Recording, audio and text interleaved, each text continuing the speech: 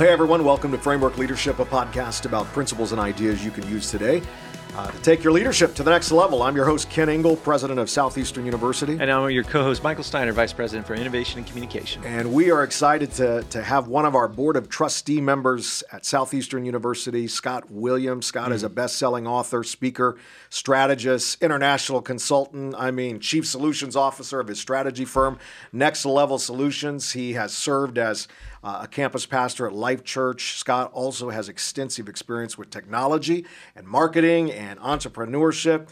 Man, we are always humbled to be with you and your wisdom and expertise. So thank you for joining us on the show. Oh, thanks for having me. I come here just so I can ask you guys questions. That's really good. I love podcasts where there's two brilliant minds and I get to ask you guys questions. Y'all think y'all are interviewing me, so I hope you're ready for that. I hope so too. Well, hey, you are a tremendous leader and a great voice to us. And I always, every time I'm with you, get encouraged and challenged. Looking forward to our conversation today. I would love to open up by talking about your past endeavors, especially we're in a campaign season. Midterms are coming up here in less than 30 days here or so. And, talk a little bit about your involvement in political campaigns and so forth. Okay, well, I thought we were trained that we weren't supposed to talk about race, religion, and politics. We're going to go ahead and just start this thing right off. So, my background, if I really talk about politics, is I look back to, it was around 1999. I was really just kind of coming to my own as a young leader. At the time, I was a prison warden, and just kind of looking at like young guy, young parent. What does this look like for 20 years for my family, making decisions? You're black, you're raised, you're a Democrat. Period. That's the deal. My mom, that was her. And she really pushed like Democrat politics on. But I started asking real questions and like, what does this look like for me? And long story short, I ended up changing my party in 2000 and really got involved in Republican politics in the state of Oklahoma. I was actually on the, I think it was the 2004. I was a delegate to the Republican National Convention with, Bush Cheney. And so I learned a lot at that time. But I look back 20-something years later and look at just me being able to make that shift and how it's kind of impacted, number one, how my family thinks, how my kids think, and then how people that I interact with think. And so that's really when I kind of dived into politics. And so I basically, when I was doing some consulting, working in politics, I became a lobbyist. And so I started doing everything from like political consulting, strategy work, and really, to be honest, I was kind of, preparing to be the next black J.C. Watts, like the next black Republican, in whatever role, whether that was run for Congress, whether it was run for mayor of Oklahoma City. And then over the years, I just really felt like my relationships with really, really great candidates and really, really great politicians and kind of being able to have some influence there, I think was more effective and valuable than me actually, diving into the fray and actually becoming an actually politician myself. My mom used to always say, Scott, whatever you don't do, just please don't run for office. And so, that was one of the things I decided. So I've always been involved. And so, and early on, I was like heavily involved. So outward, then I became a pastor at Life Church. One thing I never wanted to do, I never wanted my politics to interfere with what someone was doing, coming to church, them coming to know the Lord, because people may have an issue with my politics. And so I let that take a back seat. And then once I left full-time ministry, then I started getting involved like behind the scenes or maybe a little bit in front of the scenes work. But so I've always had some involvement, worked with some great candidates that are actually friends, everything from, Oklahoma City mayor to, congressional candidates to even recently a U.S. Senate campaign, great friends. And so I really have really, really great friends in great places and roles throughout Oklahoma City and out the state of Oklahoma. Yeah, and what have you noticed is kind of change as you've been involved and you've seen all the kind of sweeping changes from the political landscape? What is different about the candidates that we're seeing coming out now than maybe has been in the past? Well, I think you're seeing more candidates that are not coming from the traditional politician route. Like a lot of times people, they come out, I run for the state house, or I become a community activist, and I do the thing. Now you're seeing business guys that are saying, I don't like what I'm seeing. I'm willing to put my own money, my own skin in the game, and jump out and go run for office. So I think you're seeing that, I think, throughout the country. Our current governor, he basically took the Trump route, like business guy, highly successful, put his own money in. And so recently, received a Republican nomination. Same thing, a business guy, ran for Congress, owned a plumbing company, highly successful. So I think you're seeing more and more business people. That wasn't the case 20 years ago when I got involved. That wasn't the case probably even 15 years ago. So I think that's a big shift. I also think that when you look at these other, like these political action committees and these campaigns that are like going against candidates, but they technically don't work for the candidates, they can't coordinate it. So a lot of that money and what they call the dark money that's coming in, a lot of times that's making decisions. So you have these big, whether it's Club for Growth or whatever other organization may come in and drop a lot of money, they're really influencing elections. And a lot of times they're not local. So it's the national folks that are coming in and making an impact on whether it's a Florida election or whether it's an Oklahoma election, whatever the hot seats are. So I think that's the biggest shift in the type of candidate and what we're seeing with some of the money. Yeah. Yeah, so good. I want to talk a little bit about you were Oklahoma's youngest prison warden, and you know. We see a lot of challenge and issues in our nation today as it relates to crime and all of those issues that are, important to our nation. Talk to us about that experience as a prison warden. How'd you actually wind up in that position, and how has it impacted your life? I will say this. So I started off when I got to college in 1991. I started doing some mentoring work in some of the inner city schools around Oklahoma City. And so I really got involved early on in that. And that's what shaped what I wanted to get my degree in. So I got my degree in psychology, my master's in criminal justice management and administration. So that was the direction I was going. I just happened to work for a number of different organizations. I went to work for a private corrections company. And I had I would say he was my mentor. He was an old retired Marine, and he'd worked in the field for a number of years. And he basically just I became a deputy, and he said he just saw something in me that was beyond my years, and he took a risk on a 25-year-old kid at the time, and I always try to say like this acronym that he did. I call it, Becky. Like he believed in me. He encouraged me. Like that's one thing he did. He encouraged me. Hey, you can do it. He challenged me. He corrected me. And then I think the other thing too is like he inspired me. And so it's BECCI. Like I think that's important. And so he took a risk on me. So that's how it happened. And I was started off at a maximum secure juvenile facility. I did a maximum secure adult facility. Did one that had federal inmates. It had a county jail. And they ended up going and working for the corporate office as well. And so that was kind of my background. It was, in my world, that was kind of like the penultimate nexus. You become a prison warden outside of becoming a state director of an agency, you've kind of reached that peak because a lot of my peers were 55, they were 60. And so that's kind of how it happened. And when I look at how it shaped me, when I went into full-time ministry, I realized there's a lot of similarities between leading a prison and leading a church. Like it's the biggest difference is that we got to go home, or the other thing is that we didn't get caught, whatever that is. Sure, yeah. And so as I look back now, and even now, so currently I sit on the Oklahoma Pardon and Parole Board, which every state has a pardon and parole board. We're the ones that make the decision on whether or not inmates will come in front of us to see whether their case is commuted, which means they may go from a 20-year sentence to a 10-year sentence because of laws changing, or maybe it was just excessive. And the other thing they come in front of us to see if they're going to be paroled, which means they're going to be let out early for whatever reason with conditions. And the other thing they come in front of us to, come for a complete pardon for basically, and we make the recommendation. Without our recommendation, it can't go to the governor. Then the governor makes the ultimate decision. I think with the state of Oklahoma, we're a death penalty state, and so our death penalty, if you looked at the national news, it was on a hold moratorium for like 7 years because of botched execution. And so now what we're doing is there's a backlog of like 35 inmates that are set to be executed. And so now we're hearing those every single month. So we've done about 7 so far, and we'll hear 1 to 2 a month for the next couple of years until we get it. So I currently chair that board. And so, I would just say it's just shaped. Number one is that I think we have to be smart when you talked about politics earlier, whether you're talking about politicians, elected officials, or just believers that are saying, what is our role in this? We got to make sure that we lock up the people that we're afraid of and not the ones that we're mad at. The ones that we're mad at, a lot of times we need to look at some rehabilitation. What are some things that we can do? Because it just costs so much money to house inmates. Matter of fact, like those guys that are coming in front of us that are set to be executed, these have been 25-year-old cases. So you have these families that have been waiting for them. Justice, according to the jury, was execution. So they've been waiting for justice for 25 years. We've paid for all these, appeals and everything that's happened. So it's just allowed me to be able to see the system in a different angle and just shaped, I think, try to educate people on what it looks like, what private prisons is. Because everybody thinks, private prisons are making money. I'm like, here's the thing. Like, the inmates are going somewhere, whether they're a private prison or a public prison. It's not like they're just opened up private prisons to put them in there. They're going to be housed somewhere. And so what does that mean? Are we spending tax dollars better? So I just think a better understanding, and I think it just kind of helps shape, like, what do we do? What do we look at for prison reform and criminal justice reform? And because I do think there's some opportunities, I think on both sides of the aisle, I think both parties are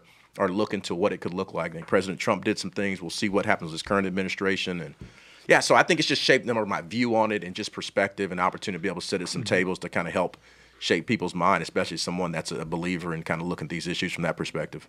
Well, and when you talk about, there's so many leaders that have young people in their sphere, right? And obviously you had your career because somebody took a chance. I love that Becky acronym. What advice would you give to leaders in that sphere that's like, hey, how do I empower that generation to kind of grow and grow into the next? I think it's a responsibility we have. I think, number one, every leader right now that's listening to this, if you can't identify who are the 2 or 3, at least 1 or 2 leaders that I'm developing, that I'm raising up, that I'm giving a shot at the table, not just saying, we're like a real leadership shot at the table, real voice at the table. Even if they don't have the role, give them a voice voice, to be able to have some input in it. And so when that starts happening, again, those young leaders become encouraged, because this young generation, they want it now. Like, they want what we got, and it took 25 years of going through. They want it right now. Like, they want what mom and dad has right now. So I just think it's our responsibility to always be identifying those leaders, raising them up.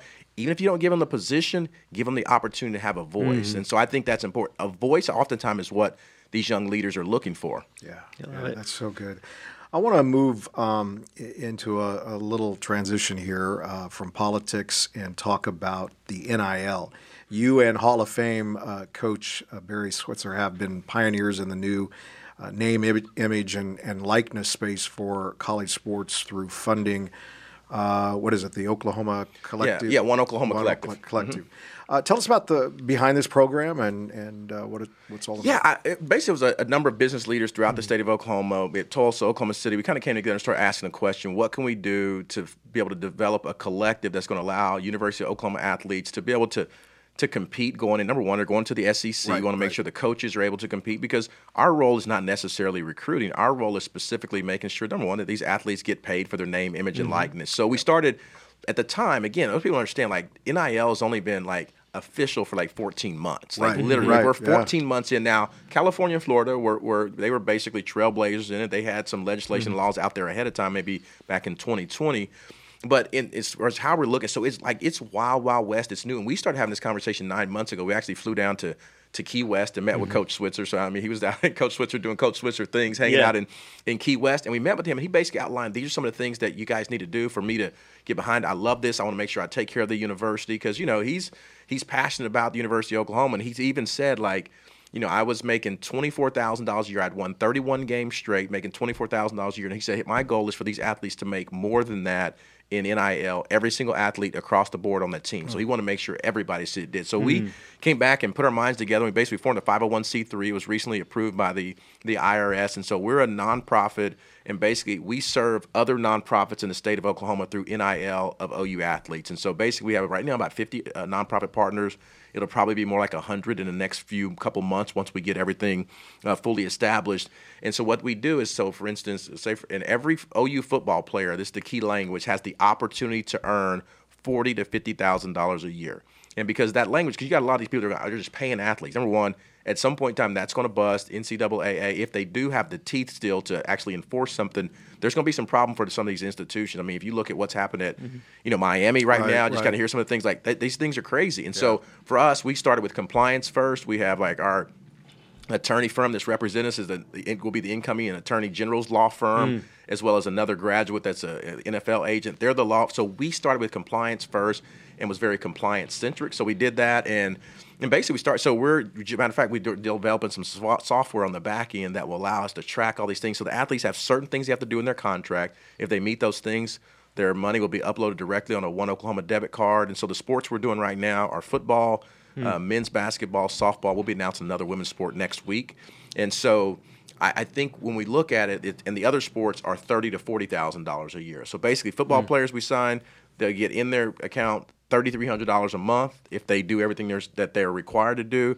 And then the other sports is $2,500 a month. Now that $50,000 or $40,000, we're developing a speakers bureau. And so as someone who's been blessed to be able to travel around the world and communicate, they'll go through a training. And for those that are part of our speakers bureau, they can earn that additional funds, because some people don't want to do it. But we want to also try to give them some additional tools in their toolbox whenever they leave to be able to do that, because sometimes everybody's not going pro. And with softball, obviously, you know, OU women's softball is the equivalent to Alabama football. Right. And so we looked at what are they paying, the average salary for professional women's softball. It's about $27,000 a year, and that would be on the high end. So we wanted to make sure that OU women's softball had the opportunity to earn at the high end of that. So it's been amazing. So donors are excited, and our big deal is they have the opportunity to make some money and make a difference. And I'm talking to parents. They're like, this is what, because really when you hear NIL, most of what you hear out there is fake. A lot of the money you hear out there, it's not real. Most of the deals you hear are not real. And it's almost like this is the real time, like Jerry Maguire, show me the money, because it's not real. And so, and again, I think these kids, a lot of times they're getting set up and they're getting, you know, kind of all these things that they promise them and no one's delivering. So, And so what advice would you give to students that are trying to enter that space? I mean, what do they need to be thinking about at this time? How do they need to be talking about it with their parents? What's kind of conversation? I think the biggest thing is, number one, understanding the tax implications of it. Like I'm I'm not a tax professional, but one thing we have financial literacy is a training we have to do. We encourage our guys to go through. That's one of our key components. The state director for financial literacy is actually, her nonprofit is working with us. And so make sure that they understand that.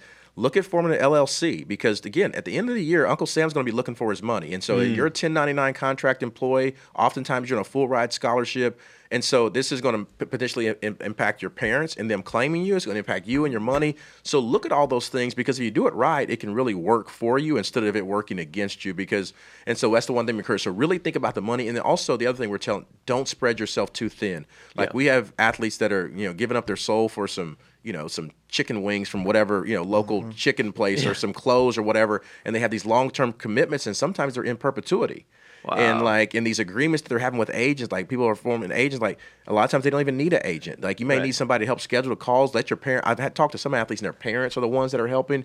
And those seem to work out really well because they understand the best interests of their kid. Not saying the agents don't, but the agents also, they're trying to make some money. Like every deal they do, they get a % of the cut. So don't give up all the pie. Be smart. Think about the money. And then also think about not spreading yourself too thin. Love it. Yeah. Well, we're going to move into our fire round. You know what that's all about. You've been on the show before. We want to ask you three questions, kind of about everything we've kind of talked about already, but just some quick, gut wisdom and advice for these questions. And Michael, I'll let you start with the first one. Yeah, absolutely. So, college students in general, not just athletes, what advice would you give for them to be set up for success in their careers? I think the biggest thing is it's all about decisions now. Make sure, I like to say it this way, make sure the juice is worth the squeeze. Right. Or make sure the view is worth the climb. Right. In other words, make sure the decisions that you make right now, that your bank account has the ability to cash those checks 5 or 10 years from now, because there's some decisions you make right now that potentially will impact you the rest of your life. Yeah, that's good wisdom. How can young adults effectively, let's talk a little bit about balance. How can they effectively balance their work lives with their personal lives, especially in the culture we live in? I think that those lines are so blurred right now. I think a lot of times they go into one another. We think about personal and professional. I bet most of young people that they look at who they're meeting as a spouse, who some of their close friends are now once they get out of high school and they get to this college level, is there people that they work with. And so a lot of times there's so much crossover there. A lot of times their spouse is someone they met at work. And so I think when you have that, those lines are so blurred, the most important thing is just schedule. And so look at your schedule everything. Schedule your time for prayer, time with God, make sure you have a routine and schedule. That's going to drive everything because it allows you to make sure that you're able to, if you can create some balance, that's the only way you're going to be able to do it with schedule because everything is so blurred, but schedule will allow you to create a little separation. Yeah, so good. Love it.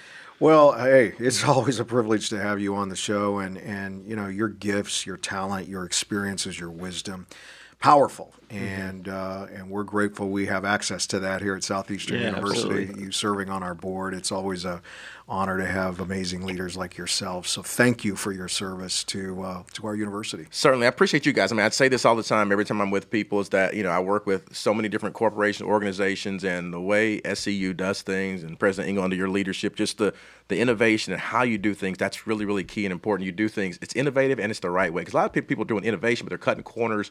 Everything you always do is above board, it's with integrity. And I just think that's really, really important, especially in the times we live in now. If people can see that, understand that, that's what's going to stand the test of time. That's why you're able to come back year after year. I mean, it's growth. We're talking 200-something%, just the success, the faculty, and how everybody's doing, like the culture. You can feel it. It's that intangible thing. And so that's with great leadership. So again, for me, I only serve on 2 boards currently, and so I was on 13. And so the 2 that I serve on, that's the ones that I'm really, really passionate about. And so. And I'll be here as long as you guys will have me. Oh, man. Love it. And that'll be forever. So, again, thanks for being with us. If you want to stay up to date with Scott, you can follow him on Twitter at Scott Williams and Instagram at ScottOKC. Any other place we can point people to? No, I think that's it. Yeah, I think Instagram is where I'm the most active, Twitter. And so, so those are great spaces. And so, again, appreciate it. Thanks for having me. And look forward to the next time. Maybe it won't be 3 years or 2 years. I don't know how long it's been. A couple years? I think like 2 seasons. Yeah. 2 seasons? Yeah, Okay. 2 All right, seasons. good. Yeah, Two it's good. These seasons fly by. They do. They do fly by every year. Hey, great to have everybody join us today. Take care. Thank you so much for joining us today on Framework Leadership. If you're watching on YouTube right now would be a great time to hit that like button, hit that subscribe button so you can get more leadership content right into your YouTube feed. You can also check us out on Instagram at Kent_Engel, at Dr. Michael Steiner, or on Twitter and YouTube at Kent Engel. And hey, if you love great email newsletters, and I know that I do. You want to check out the Framework Leadership newsletter. Every single Friday drops in great tips to be a better leader, resources, thoughts right into your inbox. Check it out. You can sign up at kentingle.com. Make sure you hop onto there. Thank you so much for listening to Framework Leadership. Take care, everybody.